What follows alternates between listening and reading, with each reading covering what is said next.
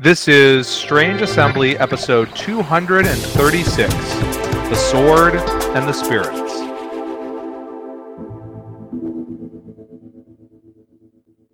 So guys, which one of us is the sword and who are the spirits? I'm Crane, so I'm the sword. You guys are the spirits, because I don't know spiritual stuff. Kakita did write the sword, right? Yep. There you go. So I'm a spirit. Ooh. So our perfection-seeking friend over there is Mike Cook. Hey. And our spiritual friend on the other side of the country is Jay Earl. Ooh. I'm Chris Stevenson, and this is Strange Assembly, your Legend of the Five Rings and tabletop gaming podcast. You can find us on the web at www.strangeassembly.com. You can subscribe to this podcast there or on iTunes or in the Google Play Music Store.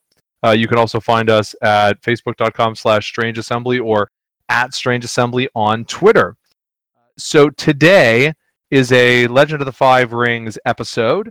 We are going to be talking about three things. First, the new first Legend of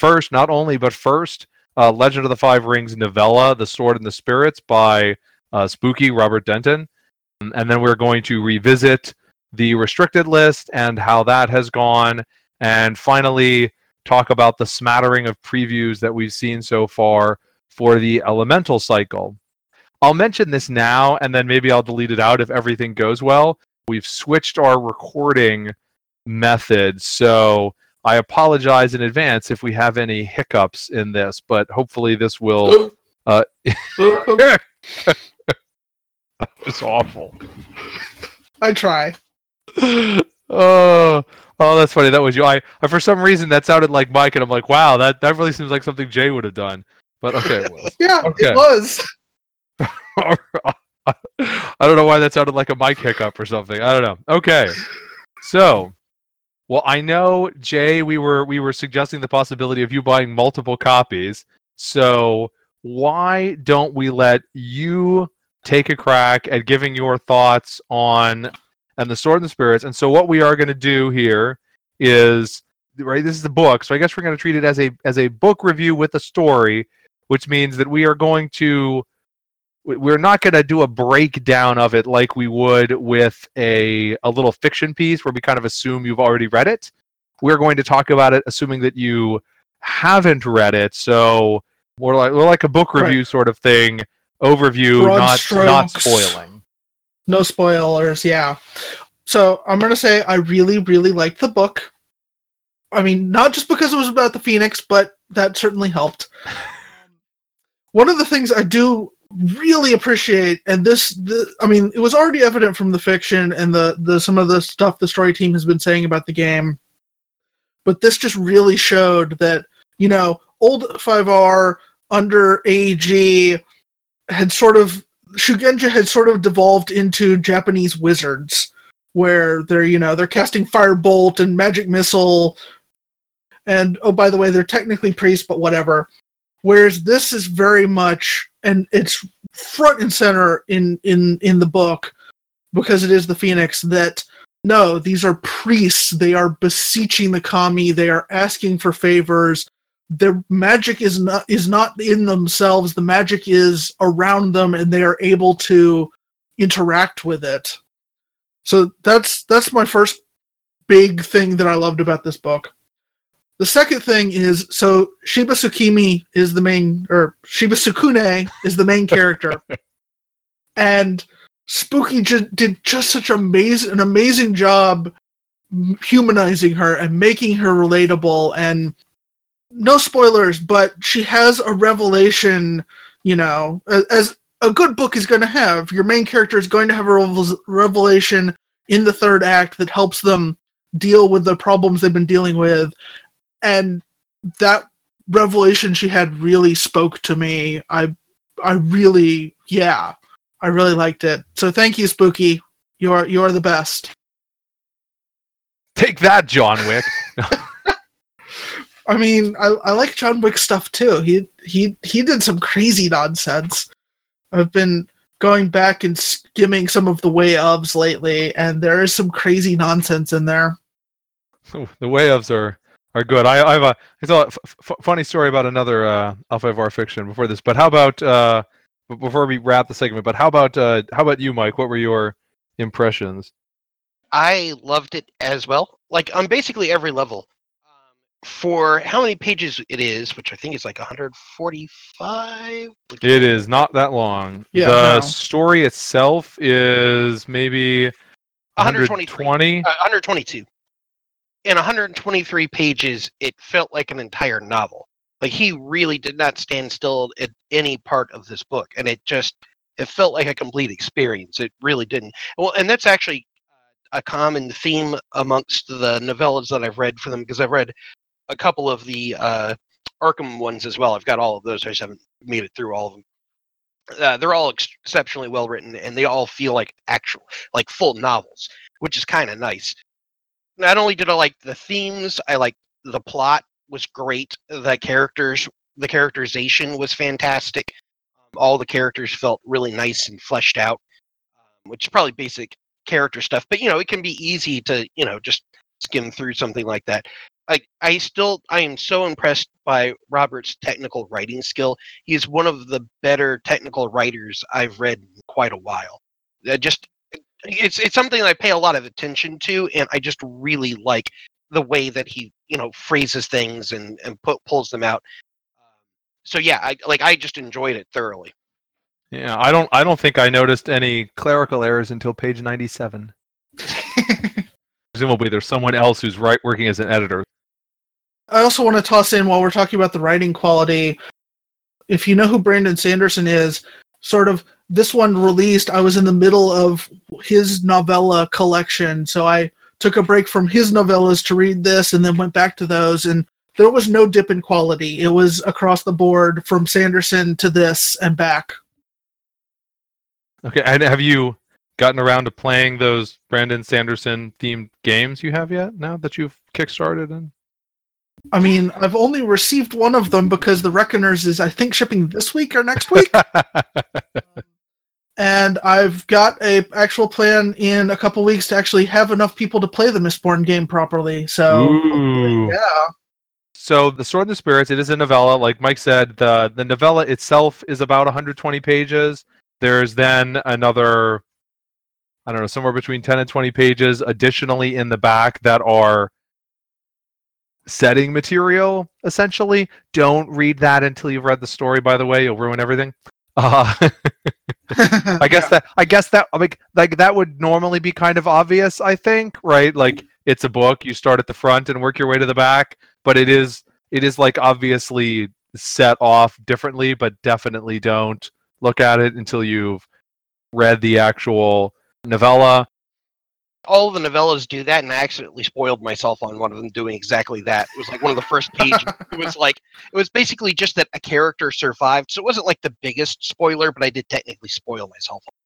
Yeah, okay, so you will ruin the entire story for yourself if you read the back first on this one. Right. Like, the entire story.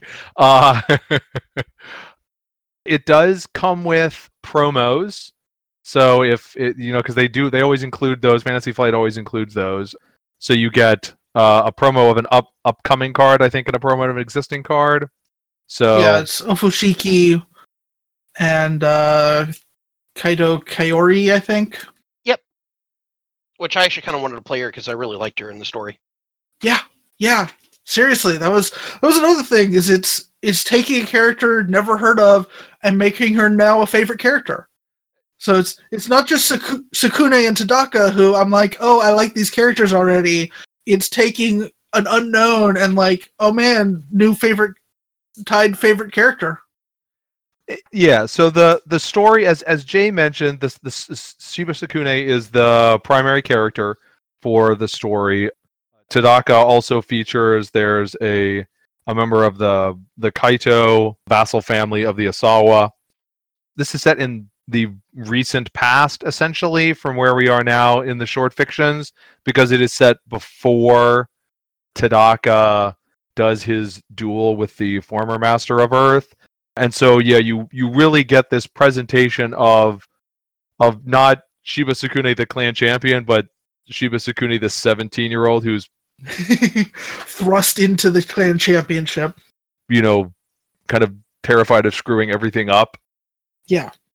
I mean, in some ways, obviously, right, there's a reason why the sword chose her, but it is not what you often get in a clan champion presentation where they're kind of uber competent at everything and uber sure of themselves. And well, that's kind of true of like all the fictions too, right? Which is part of what I've liked. Almost all of the clan champions have a lot of doubts about themselves, which is just makes for more interesting fiction. Yeah, I mean, the only one I can think of that doesn't is Shoju, and he's a jerkface, so nobody cares. He is supposed to be, like, relatively speaking, at the top of the world. Yeah. Power-wise in the current setting. But I suspect, but he's not going to be the main character of the next novella, which we can talk about in a moment. So I also thought that this was really good. It presents a nice fleshing out of information about a particular aspect of the setting. I mean, we've talked about, like, the Kaido family. It involves Shiba Tsukune going off and having events involving that family. And I would disagree on it's interesting, Mike, you said that it feels more like a novel. I don't think it feels like a novel. It definitely is to me, it was definitely a novella-sized bit of thing. Like, if this was a novel, like, the end of this novella may have been like the end of the first act of a novel, because it is a complete story, to be sure, about this development of Shiba Tsukune, but it is an advancement of a little bit of background about Rokugan, and it is an advancement of the story of this character. It is not something where you're getting some big epic movement of the overall plot of the game world, which I feel is the sort of thing that you would drop down through a novel, I guess. Although you could, of course, write an entire novel and have less plot than this, because they kid you not, the last, I don't know if you guys have read this, but the last old L5R thing that I had not read was Wind of War, and I recently picked it up at a used bookstore. Was that the Sudao novel? No, Wind of War is the Kaneka novel. Ah, oh God, that one. Yes, yes. So if you ever see something about how, like, Wind of War is like the worst L5R novel, that is an understatement. My recollection is it's like one of the worst retellings of Seven Samurai that I've read. It was just bad on every level. Like, it was one of those books where, I mean, I read the whole thing anyway because it was L5R and I'm a sucker. But you just read the first chapter and you were like, oh my gosh, this is going to be bad. Yeah, every hackneyed trope of a thing. But one of the other things that like serves as a contrast for this is it goes back to something that you said, Jay, is that this book really feels like it's set in Rokugan. If you read Wind of War, you could have taken that story and put it in, like, medieval Europe and changed nothing. It was completely irrelevant that it was set in Rokugan. I mean, there was other terribleness about it, like, the cackling awful villains and all of that. But this just really gives you an impression of Rokugan. I do think it is very well written. I do think that Spooky goes a little overboard in, like, sandwiching in Japanese terms. I don't know how much it really adds to, like, have to pause to explain what the word for a towel is, or a particular kind of towel, or like what a Yojimbo's gut instinct is. So that is a little much. I mean, and it's the same kind of thing you see in his writing of the normal weekly fictions. See, I actually kind of liked that because it was, I'm going to use the right term, but I'm going to do it in such a way that if you have no idea what I just said, now here's the explanation so you can pick it up. Usually. Yeah. But still, I mean, I don't know. That's just my... I mean, I like the use of the actual terms, and what I couldn't personally verify this, but what I'm presuming is, authentic writing. I mean, like, I say authentic, by which I mean authentically Japanese, because there is no such thing as authentically Rokugani. Fictional. But right, I mean, most of it is of the cultural stuff is heavily based on Japan, or imports, with select segments from other cultures in that area of the world. But I will say that I could be wrong, but I think that by the time you're done, it's hard not to read this as, I think it's fair to say that Spooky has an opinion about global warming. I'm just gonna say that. I just have that in the back of your head, like when you. I don't know if you need it back in that. When you get through the end of the book, you'll agree with me. I believe that Spooky has an opinion on global warming. What? I mean, I can't really talk about why without spoiling it, but there's definitely a theme in there. I don't. That doesn't feel like it's outside of an actual theme that you would expect in that world. It's not like pervasive. It's you just get to a certain point in the book and you're like, okay. I mean, this isn't like Ayn Rand level of like, I'm going to take my entire book and use it to hit you over the head with my point. No, yeah. See, it's more to me that what you're talking about is sort of at one level what the Phoenix are dealing with, as there's the Phoenix Clan story arc that we've been presented. So now I'm imagining Al Gore as a member of the Phoenix Clan. And there you go. I'm not sure I have anything else to toss in within the realm of non-spoilersness, but it's definitely extremely good. You should definitely go get it. We were joking last week about Jay buying 2, but you do get a full set of the promos, so there's no actual reason to go get 2, other than I'd say shuffle money at Spooky, but I think that would probably be a very indirect benefit at whatever contract they have worked out with Fantasy Flight. More like, oh, hey, your novel sold. We'll have you do this again. We'll have you do another one. Yes, your novella. And I don't know, who knows? Maybe if the L5R novellas sell well enough, they would actually go back to doing actual novels, although I don't think they will, because the novella sells for like twice as much as a novel would. That's a mass market paperback. Well, no, right? It's funny because it's true. They're really nice, and the color in the back is really nice, but yeah, they are like, okay. It is a high quality hardcover, but it is, you're paying a premium for this for, I guess, supporting your game, like for it being a gaming related thing, right? This is not a. They look good on a shelf. Like, they're very nicely bound. They do. Robert Denton III. Yeah, I just don't imagine, mass market paperback is probably not the price point you want to compare to, because I can't imagine they're printing anywhere near that level of scale of these. The reason I reference that is because when they were doing novels, that's what they were. I mean, they did a series of, I wrote a review, there were 8. They did 8 Arkham Horror Files novels, 2 trilogies and 2 standalones. There were some Android setting novels. I want to say 5 Android novels. I think there was like a trilogy and 2 standalones. Yeah, and then some novels in some other IP that they had that I don't remember what it is. So. Oh, I think that was separate. I don't think that was one of their IPs. Oh, it wasn't? Okay. But, I mean, they had some other sort of novel thing, which obviously did not stick within my... But yeah, this is like you mentioned, Mike, they've done this with Arkham Horror, and I don't know if they're going to... I don't know what they're going to do with Android now, because part of the way that they sell these just from a marketing perspective is including the promo cards, and they can't do that anymore with Android. Oopsie.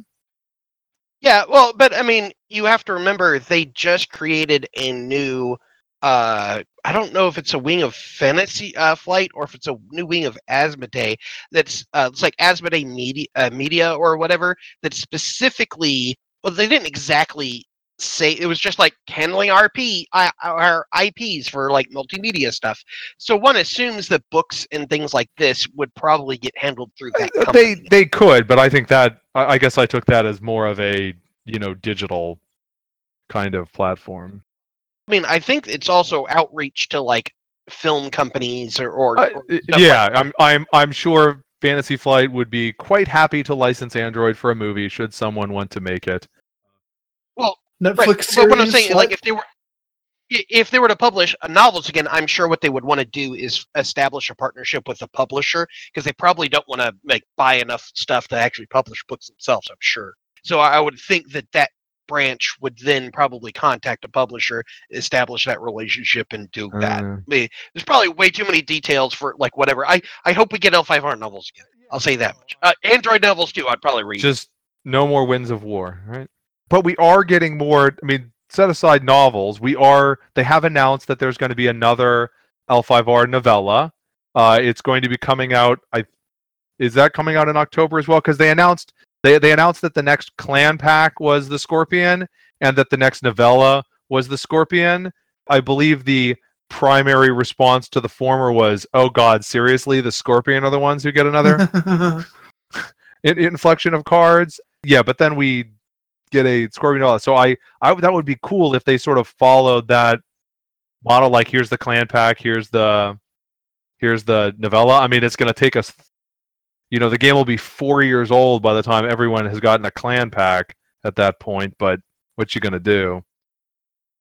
My guess is, I don't know, maybe that's just me. I think they've been experimenting enough with the format of how they're releasing things. We may see that just generally shaken up anyways. You could. I mean, and they talked about that. They had when they, as I mentioned a moment ago, like Android Netrunner is it's not dead yet, but like this is it. Like they've released their last set. This fall is their last World Championships. Oh no, they have one more set that's coming out, I thought. There's a deluxe box that is about to come out, right? And that's it. Right. Yeah. Like Requiem and Reverie or something like that. So Android Fantasy Flight owns the Android IP, but the game Netrunner was originally published by Wizards of the Coast, and Netrunner was used by Fantasy Flight under a license from Wizards of the Coast. That license is expiring. That license has not been renewed. We have no idea, who, like, why it's not. I mean, I suppose the most basic thing would be, Wizards wanted more money than Fantasy Flight was willing to pay. But exactly what it was, with that money much more or much less than what it was last time, no idea. Well, I mean, and also they actually have the Cyberpunk license still, and Cyberpunk is going to have they just showed it in 2070 is coming out pretty soon, so they may want to do something with the actual game itself. That doesn't seem like something Wizards of the Coast would do, unfortunately. Well, but they have a whole new digital, so it might not be a card game. It might be like a digital game as well. Oh, they could do a digital thing, yeah, because because Wizards of the Coast is as part of even in these days when Asmodee is a behemoth within the gaming world and is pretty big just as a general company, it's not the same. I don't think it's the same kind of corporate as Hasbro, and it's certainly not as big as something like that. But Asmodee is part of a French conglomerate, which I think is about the same size as the conglomerate Hasbro's a part. Well, they're actually trying to sell Asmodee now. Right. Well, there was talks about that, but I mean, It may also just have been. It may have been way above the pay grades of anybody involved in these companies. Well, right? Well, yeah, but there just doesn't seem to be like Fantasy Flight. Okay, whatever the ultimate corporate ownership is, my impression is, and I could be wrong, right? That Fantasy Flight still right? It still feels like a game company. It is vastly larger than most game companies. It is much more structured than most game companies, way more structured. But they're willing to kind of like just release one-shot narrow products, and what I feel like happens with Wizards of the Coast is that there is a focus on margins. And so they are not going to continue to make a game that does not have a high margin. Like they are not a company that's going to be like, oh, well, this game line is barely profitable and we're here for the love of games. So we'll like, as long as it's making some money, we'll keep on doing it. And we're having fun making it. We'll keep on doing it. Like, they're not going to do that. Like, they would, I don't think I could, again, I'm not in either of them, and maybe I'm misreading WotC, and maybe Fantasy Flight and Asmodee are more in that direction than they used to be. But right, like, Wizards of the Coast would never make the Baron Munchausen RPG, which I'm reminded of because it got nominated from Fantasy Flight because it got nominated for an Origins Award. I don't think Wizards of the Coast would ever make something like that. No. Because there's no way that it's going to be an ongoing money-making project. Well, I think, if nothing else, I think WotC is much more directly reporting to Hasbro than Fantasy Flight is. So my impression is that Fantasy Flight operates fairly independently, because even they have like Fantasy Flight Interactive, which is making Lord of the Rings card game, right? And it's pretty clear from whenever you hear any of them communicate or talk, like, those are not like, that's not like a subsidiary of Fantasy Flight. They are like separate companies that are just part of Asmodee. Same thing with like Plaid Hat. They may have some, they may talk to each other, but they're not actually, like, it's not getting folded into Fantasy Flight from everything that we've seen. So yeah, well, but I do think that WotC's looking for digital because they want to compete against Hasbro. So I think if they did anything with it, it would be there. Not saying that they are, because they could have just said, hey, you know what? We want double this because we saw this is successful. Fantasy Flight looked at the margin, said, we can't do that, and then just said, okay, well, we have to cancel. Yeah, you mentioned the Cyberpunk 2077 video game that's coming out, and yet I actually thought about that when we were talking about Netrunner and like, oh, what would like the Fantasy Flight Interactive, like what, like, oh yeah, a video game like that with instead of the Android universe. That certainly there would be a lot of thematic overlap between Cyberpunk and Android. Yes. So we mentioned the Scorpion Pack coming out, and that sort of segs into the restricted list, which I wanted to revisit. So we've had 2.5 Kote at this point since the restricted list. We are recording on June 14th. So we've had, I think the grand, I think it was a grand Kote at the UK Games Expo, maybe in Birmingham. There was a normal Kote in Melbourne, and they're halfway through the Kote that's at Origins.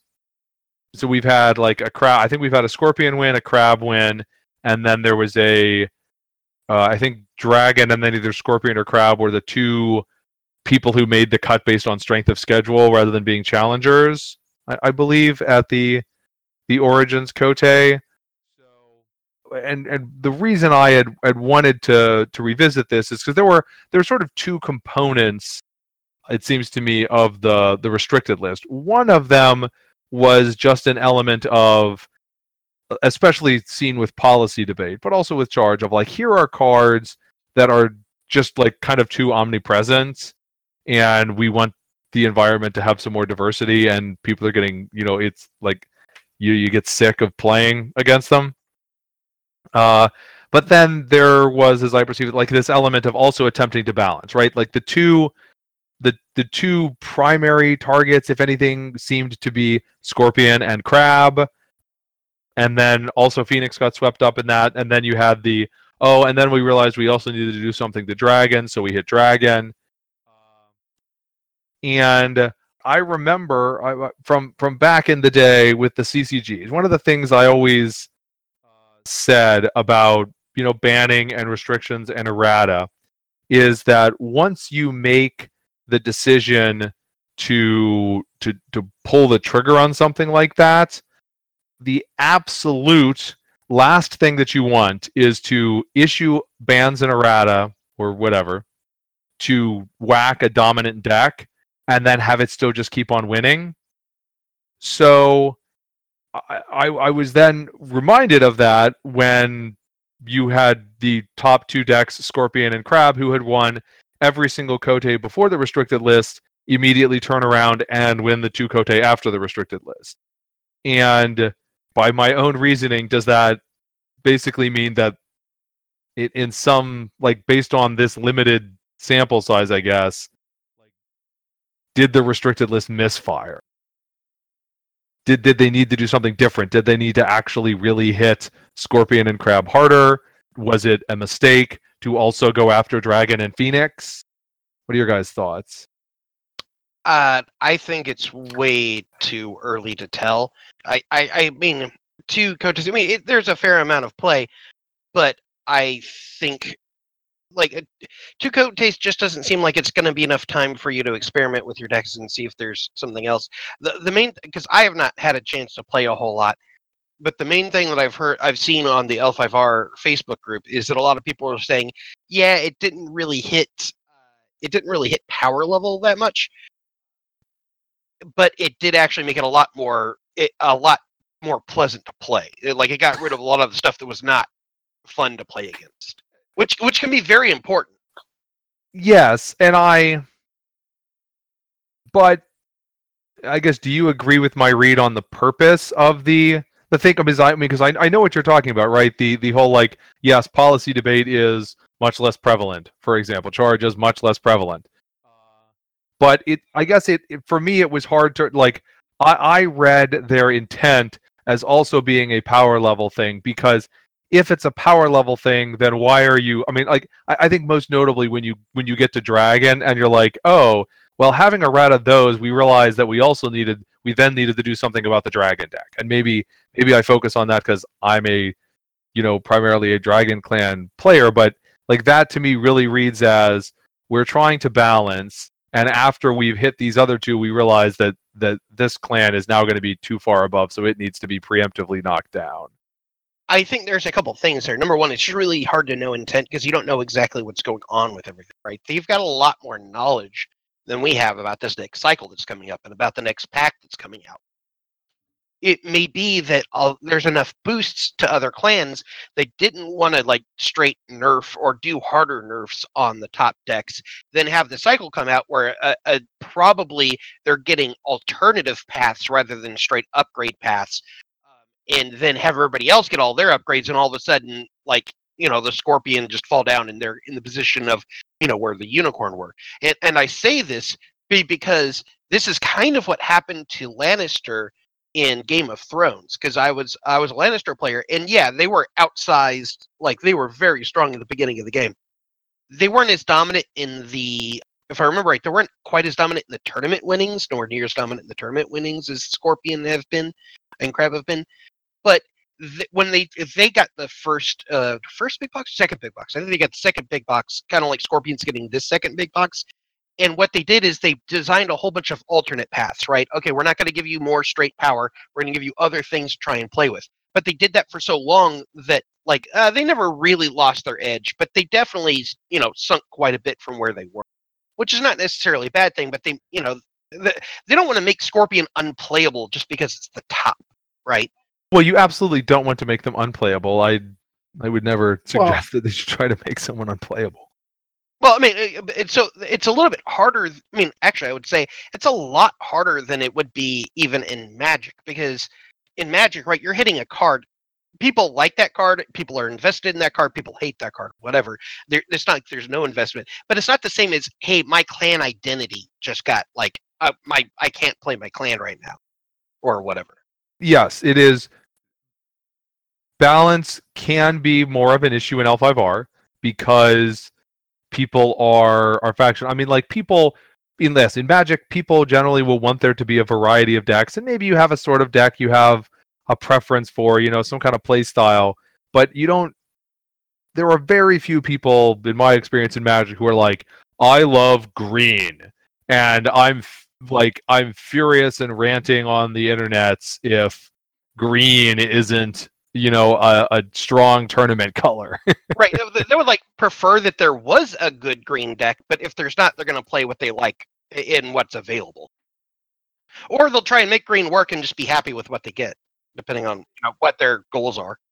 Yeah. I mean, so but that kind of cuts both ways, right? If you are making L5R, that is just a hurdle that you have to deal with. It is, your players can be very sensitive, perhaps overly sensitive, to faction balance things. That and so you're right that you absolutely don't want to take a faction and have them end up being unplayable or really bad. Unicorn. But you also don't want to have one faction that is overly good either. And it just seemed like they had made it seemed like they had made the call that Scorpion was a thing like that. And we'll see. And it's only 2, but right, it's not like there are that many Kotei generally. I guess we'll see. We did have, because we did have there. It's weird with the smaller ones, because there's so many challengers. It's very hard to make the cut, relatively speaking, without being the challenger at one of these small ones. So, we did actually have a non-Crab or Scorpion. I think finished top after Swiss. We had Dragon finish top after Swiss at Origins, which kind of contrasted. I think if at the Birmingham Kotei, I think the top 8 was a Crane, and then Crab and Scorpion for the other 7 decks. That was right. That was the first one. And I was kind of like, ew, that's not what I want to see. If I'm restricting cards, that's not what I want to see at the big huge tournament that immediately follows. And that was a big tournament. Yeah, but I do think there definitely is a lot of clan following, a lot of clan loyalty in this game. It's a big thing. But there's always been a little bit, at least some deck switching to what people perceive as the strongest deck. And in a big thing like a Kotei, I imagine you probably got more of that. You can absolutely see that if you track historically, if you track attendance numbers, there is some real stickiness with L5R clans. But it's absolutely the case that when a clan is stronger, or at least perceived as stronger, it gets played more. And there's an argument to be made that differences in clan power level can be amplified, because if you have one clan that has a noticeable and distinct but not huge advantage, that people who are seriously trying to win the tournament and are likely to be better players are more likely to jump ship to that. And so then the fact that you have a more highly skilled group of players going to the bandwagon deck, as it were, can then amplify it. Now that's an argument, right? We don't have any kind of data on exactly how that works out, because you also have, like in old L5R, right? You also had people who were highly skilled players and who would just play the same clan no matter what, and so one of the reasons why you would have poorly performing clans not get completely blown out was because there were player X is just going to make the cut. Right, and so there's always Greg Wong is always going to make the cut, so there's always going to be a dragon cut deck in the kind of thing. Yeah, no, I was actually going to cut myself by saying that, because usually even in Thrones you saw that as well. That you would say, oh, everybody thought the initial tournament, everybody thought that Lannister, God, what is her name? Martells were the weakest, and they ended up winning the tournament because people just didn't know how to pilot the deck. It just had a deck that people hadn't seen. And you would think that if that was the case, the cards have been out long enough now that people would be doing that. Your top 8 would be more diverse than it is. Yeah, I don't know. Do you have any? You've been quiet over there for some time now, Jay. Yeah, I didn't really have anything interesting to add. I agree with you guys. I mean, the one thing I would point out is there is the question. So they powered down one thing that Scorpion and Crab are doing. Are they still doing that same thing, or are these new Scorpion and Crab things going on?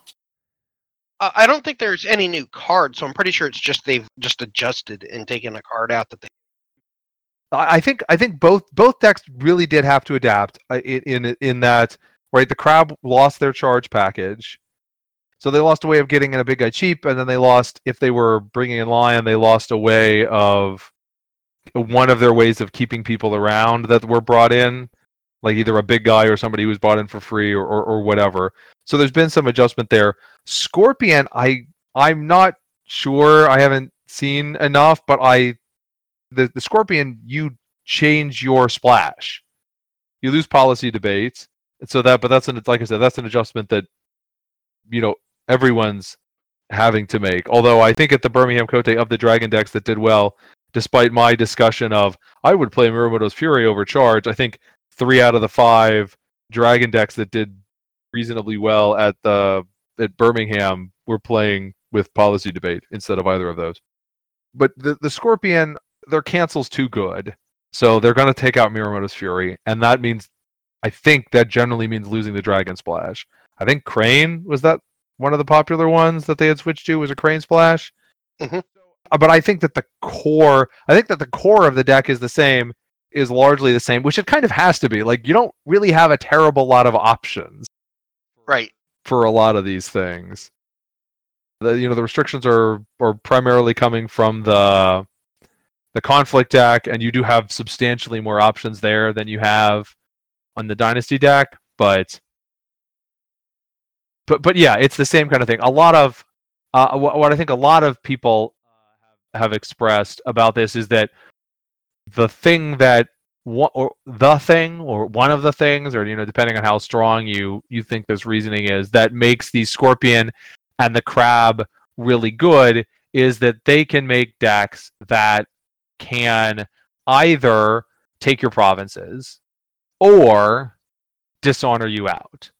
And so they're like they get to put you on the ability where you have to like fight against both of those at the same time.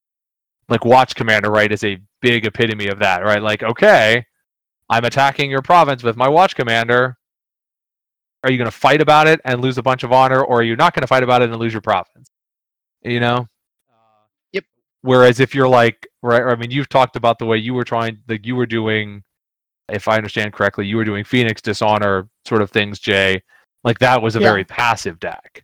You're not having the same level of dual threat pressure. Although I do get a little concerned, like a little wonder sometimes. People talk about like, oh, like with the new Scorpion, they'll be like, oh, well, this is like a military deck that takes provinces, and I want to be like, you can take provinces with political guys.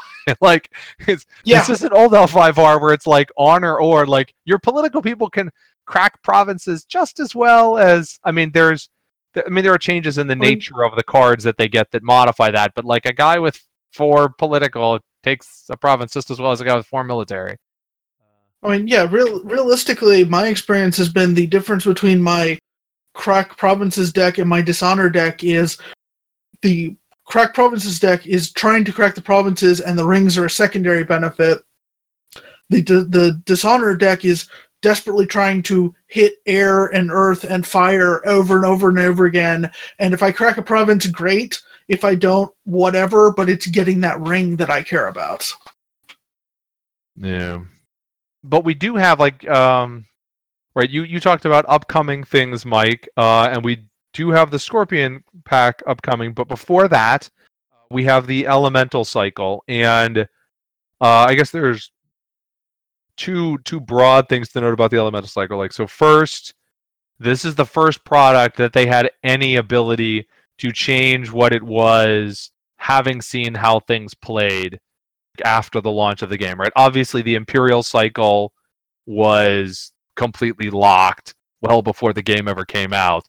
But if I'm not mistaken, the Phoenix clan pack was done before the game came out as well. And so the big thing about that is that this is the first time that they've had the chance to try to give Unicorn a pick-me-up. Oh, and the other thing I mentioned, this kind of one of the reasons we got distracted talking about Wizards of the Coast, but because of the announcement about the end of Netrunner, they also posted an article about like the state of the LCG, and one of the things that they talked about in that, like you were mentioning, Mike, was trying new things, and they talked about the 6 for 6, and they talked about wanting to make it like, oh well, if we make it 6 packs in 6 weeks, that makes it more of an event when something comes out. Although I don't think that anything they said in that article changed my position that I'd rather have it more. I'd rather have it either more spread out or just released, literally just like charge me $90 for the whole cycle all at once. And Yes. I mean, I get that they're not going to do that, because part of the point of the LCG is to be like, it's only $15 at a crack. It's only $15. It's not expensive, even though it would be exactly the same amount to just release the full 6 packs worth of stuff at once at a $90 price point. I mean, I'm assuming for marketing and business model purposes, that's never going to happen. I would like it to change, just because.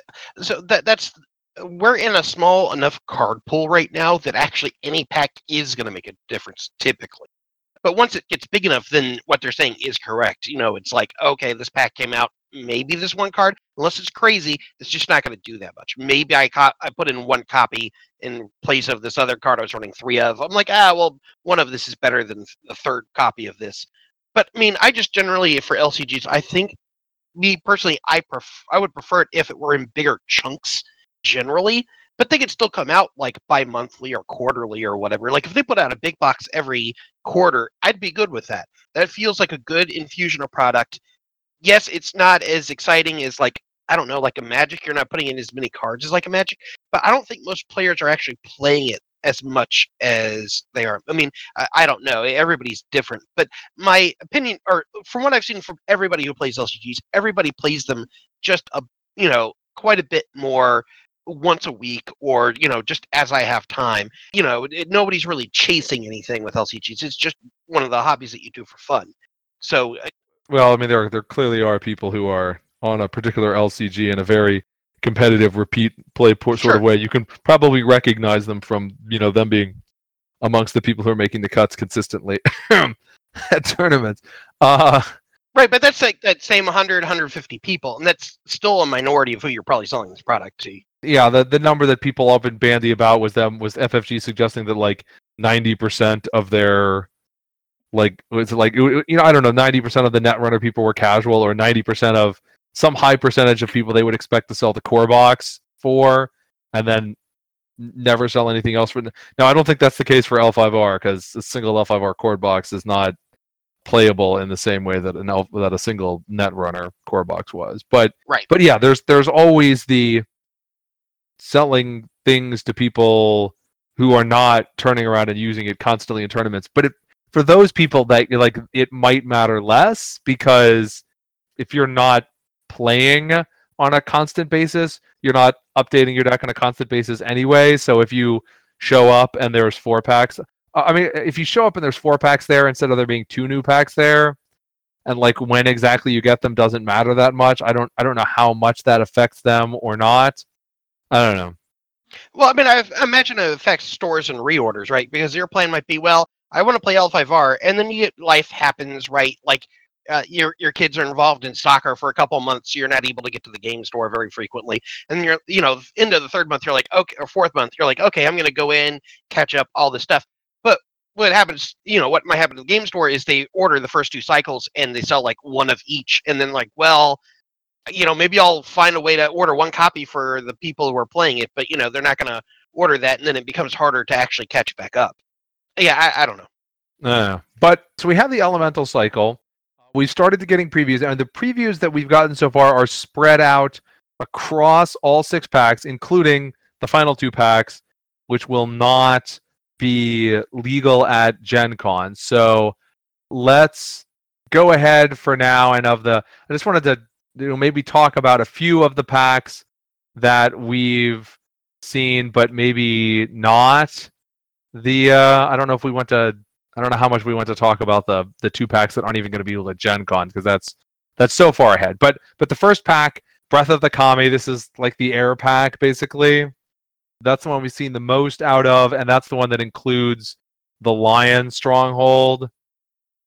I guess Stronghold's always likely to be an impactful card. I guess something's gone wrong with the design of the card if it just doesn't have it, if it like has no real impact, because it can completely change a deck. Yeah. Or make an entirely new deck. Yeah. Yeah, and so they have like Hisumori Toride. I'm butchering the pronunciation of that, aren't I? It's a military-focused Lion Stronghold. Shock. After you win a military conflict by 5 or more, so that could be defense, or it could be you breaking a province. You bow the stronghold and sacrifice a Bushi character, and it lets you declare an additional military conflict this phase. So, I mean, the first thing is that, like, bowing the stronghold is not a cost. It just means that it's once per turn. And sacrificing a Bushi character is entirely likely to not be a cost either. Because you just won a military conflict, so you have some chud who has no fate on them and is bowed. And you just eat them. Or even if they're not a chud, if you don't have a way of unbowing them, you might as well eat them if they have no fate. Yeah, I mean, they could be the best character in the world, and they won this battle for you, and now they're going to fade out at the end of the turn. So, I mean, this basically is going to let you do more military instead of having military plus political, which is, they are pretty bad at political. It leans swarmy, of course, because having lots of guys that you don't put a lot of fate on makes it super constant that you're going to have somebody who's appropriate to sacrifice for this. Yeah.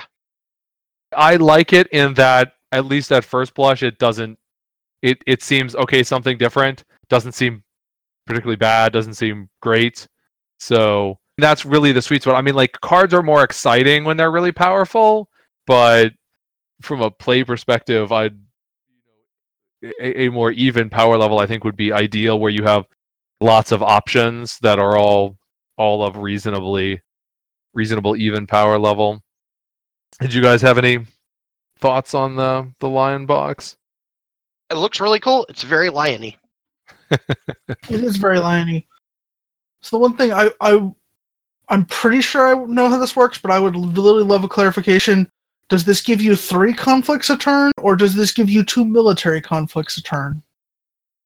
I believe the current understanding is it gives you 3 conflicts. Right. I agree. It's just I would really like to have a rule that I can point at when my opponent disagrees, and I can say, here is the official ruling. When I saw it referenced, they pulled up the rules reference where it had to break down by turns, and one of them was you may declare a political or military conflict. So it's not just 2 conflicts and you decide which type it is. You literally have a political and a military. So this is giving you another military. Although, until someone... Thank you. Yeah, I think that's the most sound we're going to have until they actually come out and say it, which hopefully they will. Are you looking this up now, Chris? I'm looking at it, although I don't think that there's really anything to... As much as I like FFG, a lot of times their rulings have been very counterintuitive to me. So... Yeah. That's my reading of the card as well, that it gives you up to 3 conflicts, because the way that the game framework is phrased is each player starts with 1 opportunity for a political conflict, 1 opportunity for a military conflict, and then when your turn comes up, you get to either declare a military, declare a political, or pass. So this would essentially say you now have 2 opportunities to declare a military and 1 opportunity to declare a political. And then the end of the conflict phase is, if no player has a conflict opportunity remaining when this step is reached, then you advance.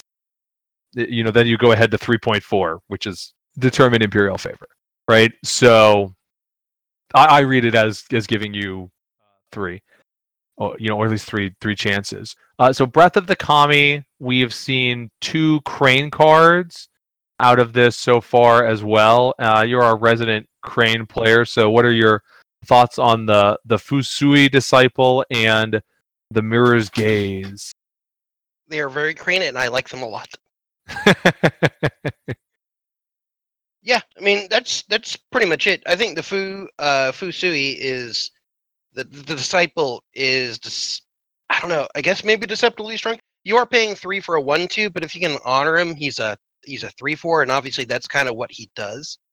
Yes, he can indeed honor himself under the appropriate circumstances. And I mean, and just Crane are gonna have a million ways to honor somebody, anyways. And in fact, there's a new one coming in out in one of the packs we're going over. He's another Shugenja too. It's a really good thing for us. Yeah, the funny thing is, I note things like little technical things like you choose an order. So this one is the player who has the air ring, which might be you, might be your opponent. Of course, you wouldn't use the ability if it's nobody. In their claimed pool, chooses an ordinary character he or she controls, and then you decide whether or not to honor or dishonor that character. So if you have the air ring, it's honor whichever one of your characters you want. If your opponent has the air ring, it's dishonor their character of their choice. But have we seen before on a card them referring to an ordinary character, as in not honored or dishonored? No, I believe this is the first time they have done that. Yeah, well, I think that was a terminology that came after the initial release. Yeah, so he honors and dishonors, but I guess that one stands out to me less because Crane already does that a lot. But I know it's a 2-cost attachment, so grain of salt on everything with attachments that cost real money. But the mirrors, that is an impressive effect. And it can be an intimidating effect as well, if it makes your opponent just completely scared about playing cards. I don't know. I think it's kind of it feels like it could be good, and it's something that you're going to have to constantly reevaluate, most likely. But at the same point, there's probably a lot of things that they can do that this is not going to be an effective copier. There's a lot of really good actions that require a specific clan character. Just looking if you play Hurricane Punch, that does nothing for me. I can't do anything with that. It does nothing. Yeah, and if your opponent, until your opponent plays an event, you've paid 2 for an attachment that does nothing, actually.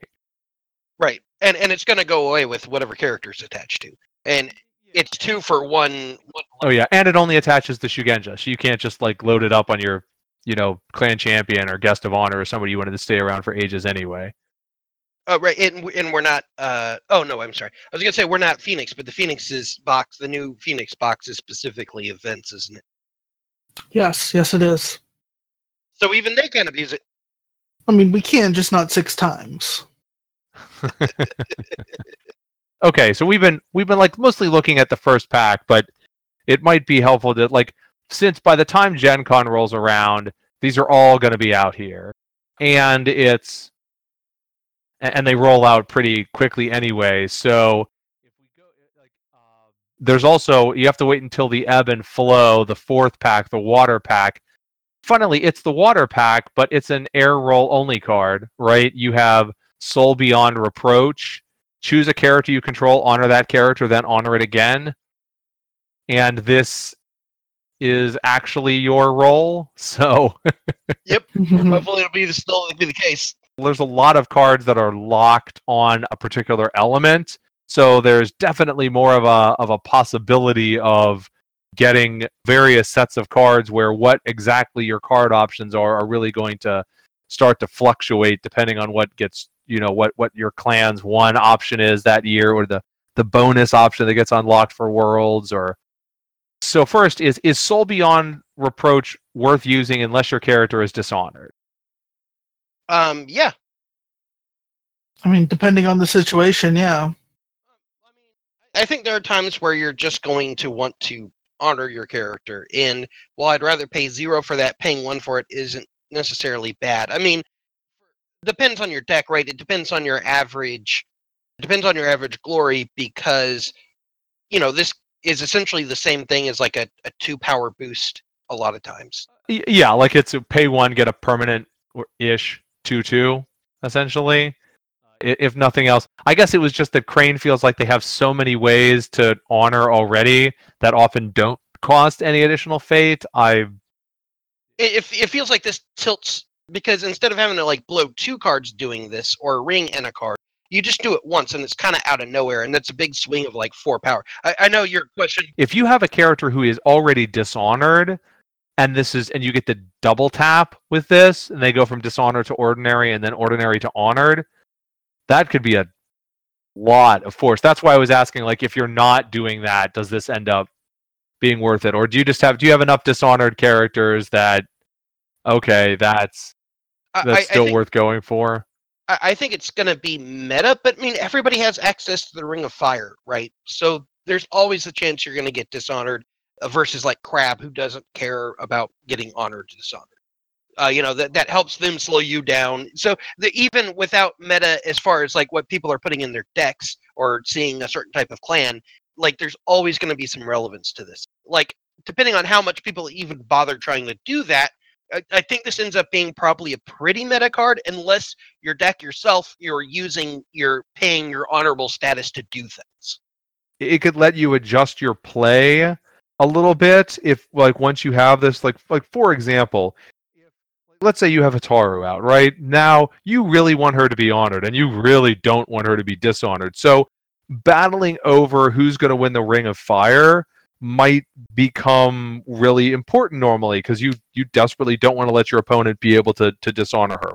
Well, if you know that you have Soul Beyond Reproach in your hand, now you might not use your honor effect to preemptively honor her, or you might not fight quite as much about the Ring of Fire, because you know you're going to be able to come back in and create this huge swing by letting your opponent, like your opponent thinks they're like, oh, that's right, I got Hataru dishonored, she's not that good now, and then just crushing like that. At that point, what's the swing on that? when you double honor her, like that's a 6 point. I go from a 3 to a 9. Yeah. I think this takes a meta slot unless you're building a deck that specifically has a lot of honor paying requirements. We talked earlier, like Unicorn, obviously they've been the bad clan, as it were, and we've already seen a plethora of Unicorn previews out of this. Shinjo Shono, very popular old 5R character. You've got the Shiotome encampment. That's Shiotome are the Battle Maidens. Those both appear in the first air pack. The Fires Within has Sneaky Shinjo and Invocation of Ash. And then the water one, Ebb and Flow, has Master of the Swift Waves and Force of the River. So, I mean, we've seen, I guess, in general, everybody's going to get 2 cards per pack. We've just seen a lot of the unicorns already. Which of these do you think will more notably help Unicorn, or which ones you think are still not going to help them, I guess? I mean, the encampment looks pretty good. I don't know how much room you have for holdings in Unicorn, but being able to potentially being able to ready a character is always a strong effect. Yeah, I would say Shono and the encampment both really decent. And that sneaky little Shinjo is getting a tempo boost, letting you pass to get that fate, but still getting a warm body out. So, yeah. Yeah, I do like that. I mean, obviously he's too small to ever be some sort of big swingy thing, but I do like the sneaky Shinjo. A very small little card, but I actually do really like the sneaky Shinjo. Yeah, he's great because he gives you either like he gives you either like a free defense, or maybe she just helps you take the favor, or there's a whole bunch of little things she can do. They have a bunch of interesting sorts of things. I don't... Force of the River, that's a spell that brings all your face down cards from your provinces into play as like a swarm of little spirit horse dudes that are like 1 military and no political. If you're set up, there's possibly a lot of cutesy things you can do with that. Yeah, I mean, that works nicely with Shono, since he wants you to be swarming, and that gives you a nice swarm. Those two together is probably your stronghold breaker if you can pull it off. For him to trigger, you have to have more characters than your opponent, and then it gives you +1 each. So really doubles up on the you want to have lots more than your opponent in this one. Yeah, I'm not sure what to think about Invocation of Ash. So far, that's a lot of honor and fate to lose to move that thing around. I'm not initially excited, but it does let you pop the +2/+2 wherever you need it. Yeah, I mean, even if you ignore the action, it's still 1 for a +2/+2. Oh, that doesn't excite me. I mean, it doesn't excite, but it's not bad either. You could just do this once and it feels like it's worth it, I think. Yeah. Well, I guess every time you activate it, you're losing a fate if that character has fate on them. But so, I mean, I guess you could play it on a character and then move it to a character who has no fate. Then you're going to lose the Invocation of Ash, right? If you want to try to keep it around for a long term. But it has a lot of flexibility, and certainly Master of the Swift Waves has a lot of flexibility. I think 2+2/+2s or a +2/+2 in 2 different combats is probably worth that effect for that cost, especially if you put it on somebody who is blank, or like say you drop a character out of your hand and then move it over to them and then take profits with it. Yeah, well, I'd say something cutesy like, well, I just like Bonsai better for if I want to lose 1 honor and get +4, but that's because that's an exceptionally good card, so I don't know if you have to be as good as that too. And both of them are flexible in their own ways. Obviously, Bonsai has to be. It's all in the same conflict and on the same character and only in military. But Shiotome, I guess the one I want to really like Shiotome, although it does, like, it is to me at least, it is a real downside to have the whole you have to win a conflict before you can use this card. I like to have cards in my decks that help me win when I'm not doing well. I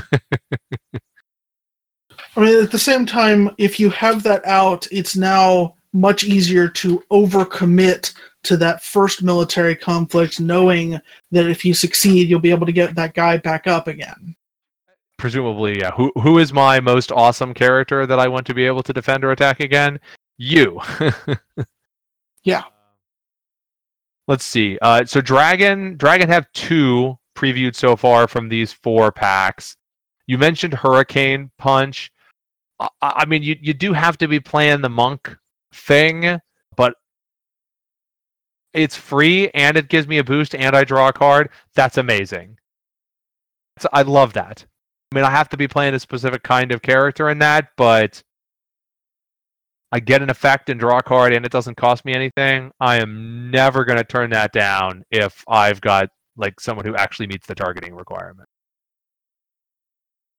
I don't know at what point there's going to be enough monks to play the monk stuff, but or enough good monks too. But man, I really like that one. I'm less enthused about the Master Alchemist. So the Master Alchemist is a 3/1 for 4, and that's from the and then Hurricane Punch is an air card, so it's from the air pack, and Master Alchemist is from the fire pack, which is the Fires Within. And do you like it when they name things after old L5R cards? I always get little kicks out of that. I do, yes. Or the spells from Nostalgia. The RPG. Yeah. But Master Alchemist is 3/1 for 4, so that's atrocious stats for a 4-cost character. So it needs to have a really good ability. And it does. During a conflict, spend 1 fate to the Fire Ring.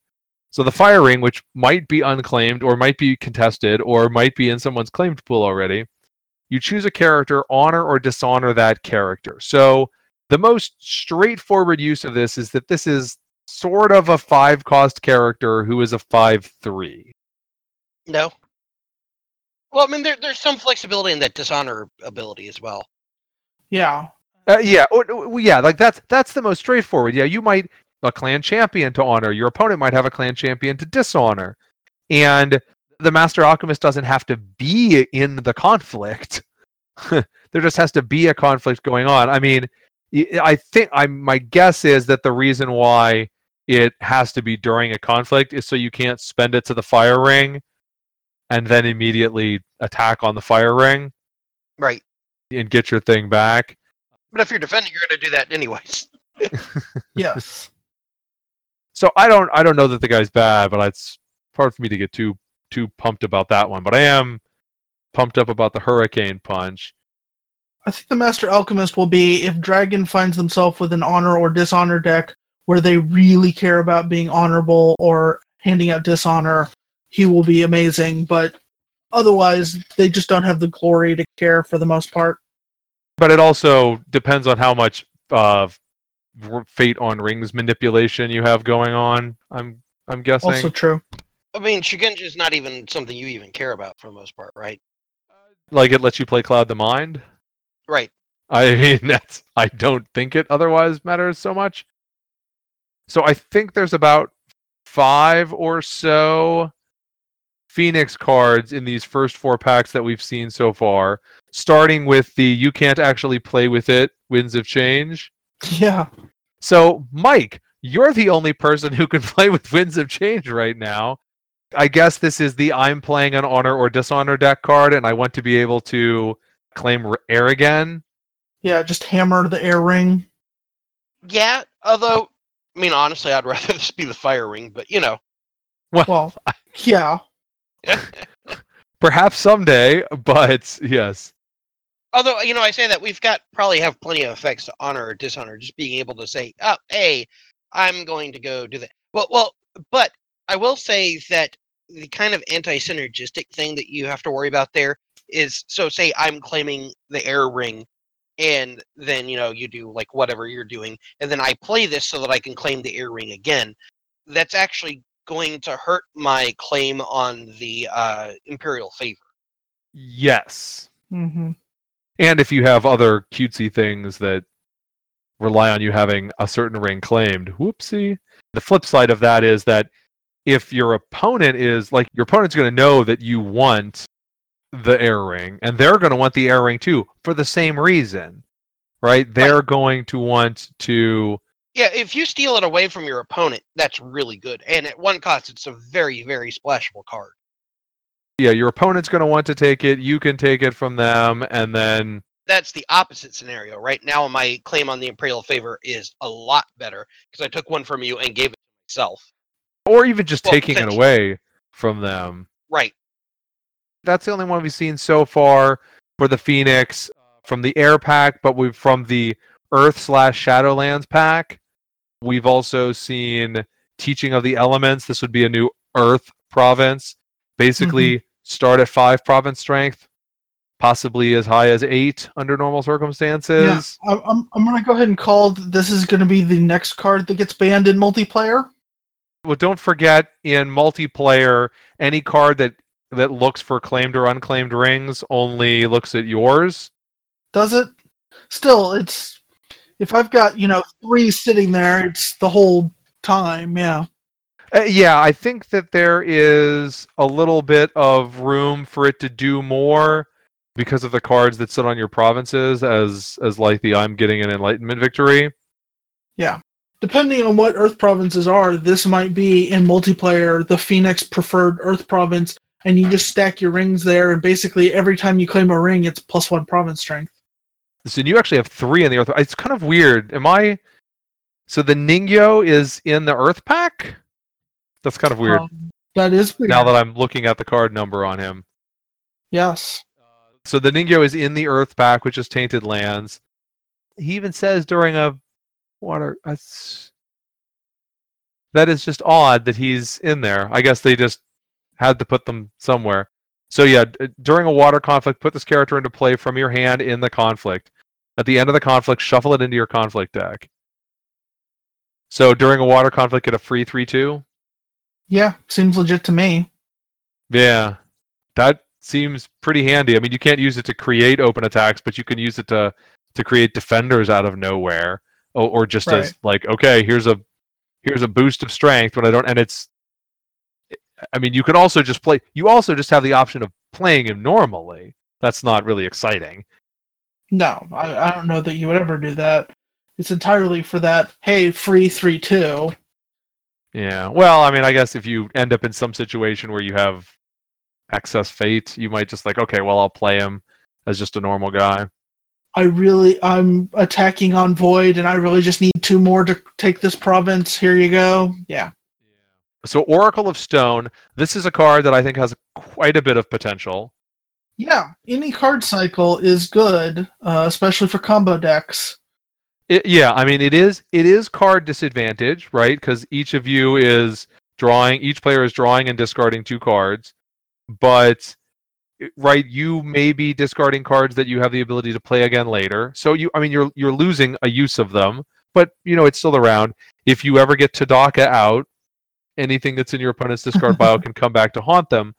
But yeah, you just you play this in a deck that has, if nothing else, you play this in a deck that has specific things that it wants to get you, and this lets you get to them and pull your combo thing, and that is going to be worth it sometime. It's also splashable. Like, it's a spell, but it doesn't need a Shugenja. It's got a reasonable influence cost. So I think there is a good chance that this becomes a very strong tournament card at some point for some decks. Agreed. I feel like the strongest this is going to be is in a cancel deck, because you're looking for more cancels, right? Because whatever they've got, they're going to pick their strongest cards, but you've drawn into your cancels, which you may not have had before. Also, obviously, with the Phoenix Stronghold, this kind of reminds me of Faithless Looting, because that's been going around in the Magic Cube, the Legacy Cube that's going on.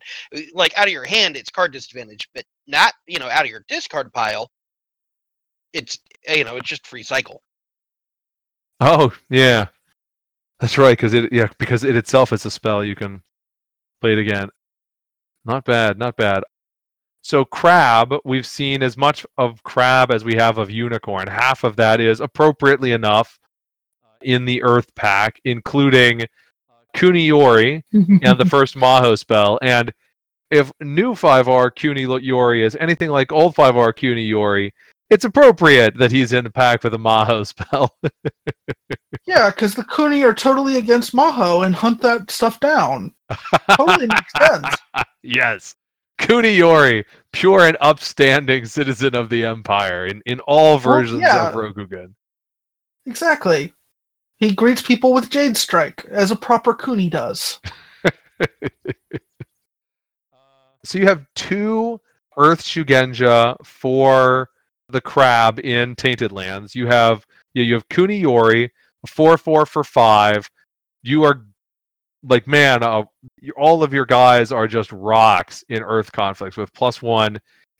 Regardless of whether or not he's in the Earth conflict, +1 military, +1 political for all of your characters in any Earth conflict. Weirdly, I'm not sure what I think about his action. So his action is, during a conflict, lose an honor, and then your opponent discards a card at random. And on the one hand, lose an honor, who cares? My opponent discards a card at random. That's a great effect. On the other hand, cards and honor are pseudo-interchangeable sometimes.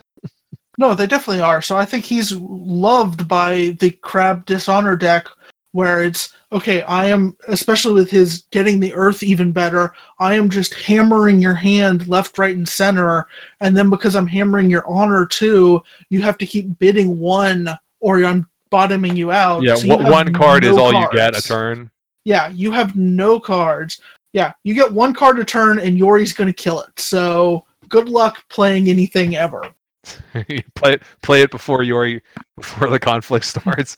I've got nothing. But on the other hand, yeah, if your hand is literally empty, you are just doomed in this game so often. The fact that your opponent can know everything that you can possibly do, yeesh.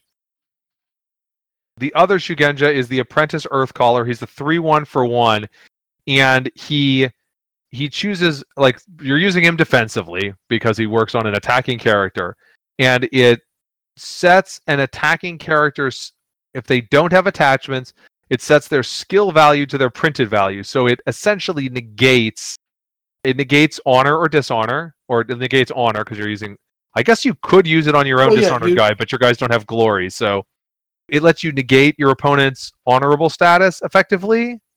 It lets you blow up things like Bonsai. You have +4. Oh, no, you don't. It's realistically more like your opponent isn't going to play it, but... Right, he sets it, so I'm assuming that also negates any new ones, so he can just be in a conflict and be like, nope, you're not taking this. Whatever you're at, that's what you're at. When a value is set to a specific number, the set modifier overrides all non-set modifiers, including any new non-set modifiers that are added during the duration of the set value. Okay, so that did stick in my brain somehow. Okay. This would not only negate any existing bonuses, but would also prevent them from playing other bonuses unless those modifiers also set the value to something. So, or just flat out adjusted the printed value. So, if there was a way to cheat this guy into battle to move him in and then reset something, that feels way more exciting. Yes, you could charge him in. Oh wait, no. The ability to go after honored stuff broadly speaking changes it around. The fact that it doesn't even have to be an honor, right? It could be a charge that they paid for. A what? It could be a charge that they paid for. Like they paid the honor for. Oh, a bonsai that they paid the honor for. Yeah, no, yes. Well, except because this is a dynasty character, right? You're not. A drawback of this is that your opponent knows that they have it, and so not that it's nothing to stop your opponent from playing bonsai in the first place, but he doesn't have to be in the province anyways. No, he doesn't have to be there. No. But I mean, you can't play him out as a conflict character and then surprise your opponent that you have this ability. No, I'm still. God, it's so hard to get out of the presence. Rule of presence. Yeah, and location. So hard to get out. It's so hard to get out of that mindset. Yes. He does not have to be there. You can attack with him, take a province, and then he's sitting at home and he's helping defend yours from bonsais.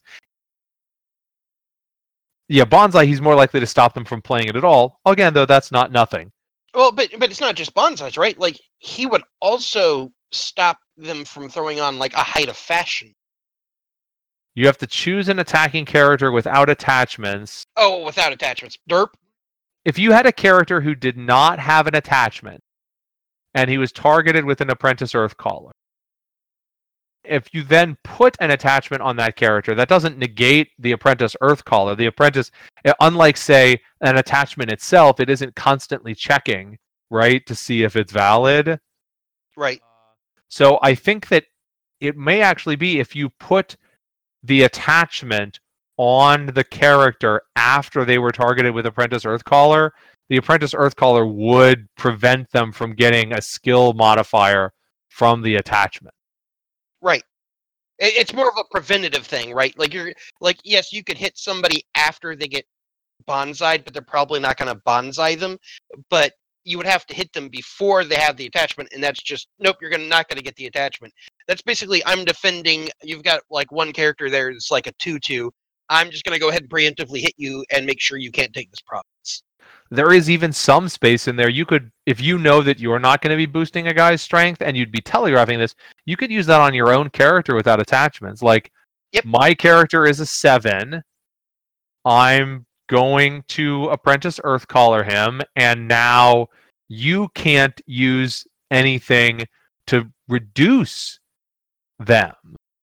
Or if your opponent uses things that like Dishonor, probably not that big a deal, but if your opponent plays cards that otherwise reduce their skill in some way, you would be able to negate it. This stops the Scorpion Clan champion.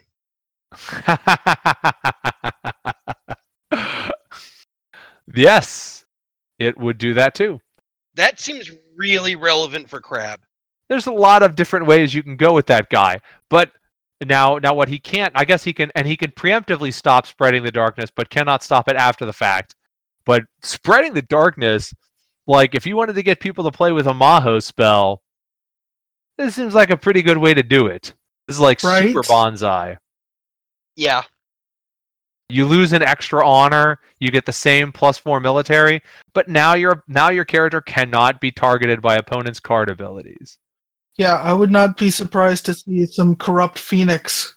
I was about to say the Crab, because getting right down these old paths. Oh boy. Yeah, Spreading the Darkness just seems really strong, and there will be some number of people who don't want to play it because it's Maho. There will be some number of people who want to play it because it's Maho. Well, also losing 2 honor is like having to lose 2 honor 6 times. That's a lot of honor. That's true. That is one that very much will be interesting to see what Fantasy Flight does as far as the cards, your deck building affecting the game like AG used to do. Well, they definitely have hinted that it's going to affect it in some way differently in the future, right? Like they dropped that hint with this pack preview. If you win the tournament with these things in your deck, and you do have, and there's 2 of them. Obviously, it's not well, this one is a crab card, right? So the first Maho spell is a crab spell. That would be that would be another curious thing to do with it, because one of the things I think that is easily forgotten is that in the original iteration of Clan War, the crab are the like initial villain. They ally with the Shadowlands and attack the Empire. Right? They're corrupt as all get out. Well, and they kind of set that up in that initial Crab Clan fiction too, right? Because you get that whole we're getting abandoned, but I don't know, it felt like even more than it usually is. Yeah, I don't know. So, but we've also got, to go along with Spreading the Darkness, you've got Marauding Oni. So a Shadowlands character option, 4 military, -political for 2, cannot be honored or dishonored, and as a forced reaction, as an unlimited forced reaction, every time you declare them as an attacker or defender, you lose an honor. I feel like Spreading the Darkness is more potent than the Marauding Oni, but yes. Well, yeah, just if nothing else, because this guy can get assassinated. Although then at least your opponent lost 3 to do it. True. But you didn't take a province too, so. No, you did not. To move along, because I know we've now gone on longer. So the crab within the Fires Within, they get the Scout Haruma Kagoi and the Wicked Tetsubo, and then they get Jay's favorite card, maybe. The Nezumi Infiltrator in the Ebb and Flow, immune to Shadowlands and Maho card effects. Yeah, he can't spread the darkness. Sorry about that. That kind of feels like you might get kind of choices, right? Like, maybe I'm playing a Corrupt Crab, maybe I want to play with the Nezumi, and, have a much weaker card effect, but hey, I'm a good person. I swear we're using this for the Empire's good. I swear. Let's see. We'll just kind of pop over the rest of the crap. But we do have the first Mantis Clan character coming in the air pack, Kadaka, which, yeah, an air. The first Mantis Shugenja is an air Shugenja. Yeah. Yeah. Because air is lightning. Right? Air would be like storms, I would imagine. And pushing boats. I guess I think of them as water. I honestly don't know off the top of my head what the element of the primary element of the Yoritomo Shugenja school is. I'm gonna get dinged on my my L5R MasterCard. A lot of times lightning is fire, but still, it kind of goes either way. My impression of her is that she'd, like, in the old 5R, she'd be a Moshi, although maybe that's not correct. I mean, she's clearly just Mantis Clan now, but I don't think they're doing all the minor clans like they did. Yeah, no Yoritomo's Alliance. Yes, so far there is no Yoritomo's Alliance, there's just Mantis Clan. A 3/4 for 4 Shugenja, and after you claim the air ring, gain a fate and draw a card. Limit twice per round. So, yeah. Combos with Winds of Change. Yeah, I mean, again, I think any deck that is trying to just hammer that air ring is going to want her, because effectively you can get her for 3 or even 2 for a 3/4 body Shugenja. Yeah, I gain a fate and draw a card that is a potent bonus. Yep. Yes. So I think the last one that we definitely would want to touch on is, again, in the Earth pack, Upholding Authority, which, should we just say this is a crab card anyway? But it is another Earth province, like Teaching of the Elements. We interrupt when this province is broken. The attacking player reveals his or her hand, choose a card in their hand, and discard any number of copies of that card from their hand. You don't have to be an Earth Roll to play it, but if you are an Earth Roll, which right now is only Crab, it's a 5, which is 3 and 5 is a big difference. Yeah. And this effect is like really good on that. It's really, I don't know what I was trying to say. It's really good in general. Unless Yeah. your opponent has no cards in their hand, that's a good effect. Is that something you want to go for if you don't get it as a 5? I think a lot of times Earth does go under Stronghold a lot of times, because a lot of times it will be the strongest province that you have. And you definitely don't want to put this one under Stronghold. No. Really? Why not? Well, no.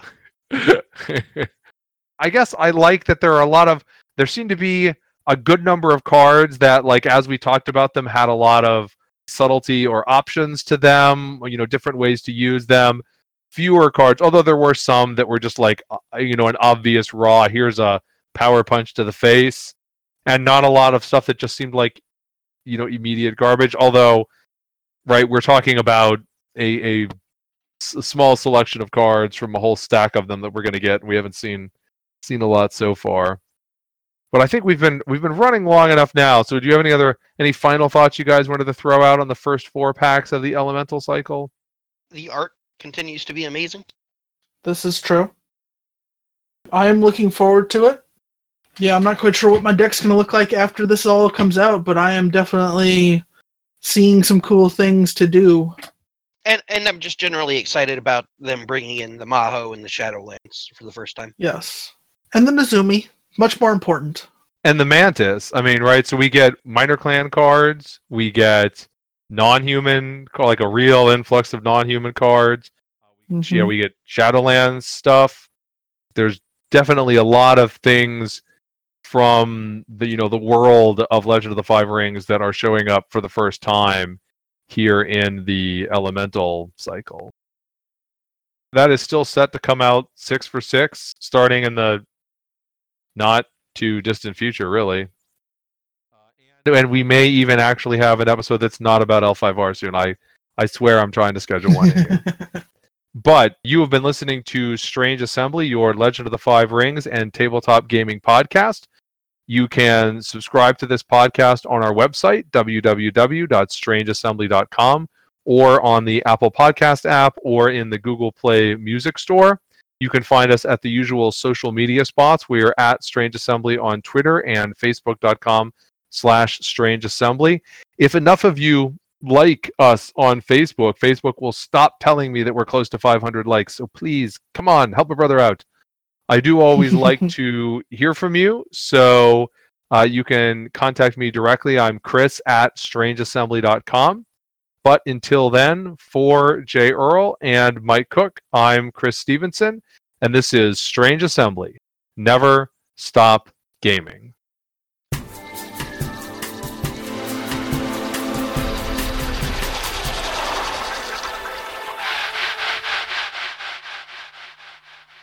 Buy Spooky's book.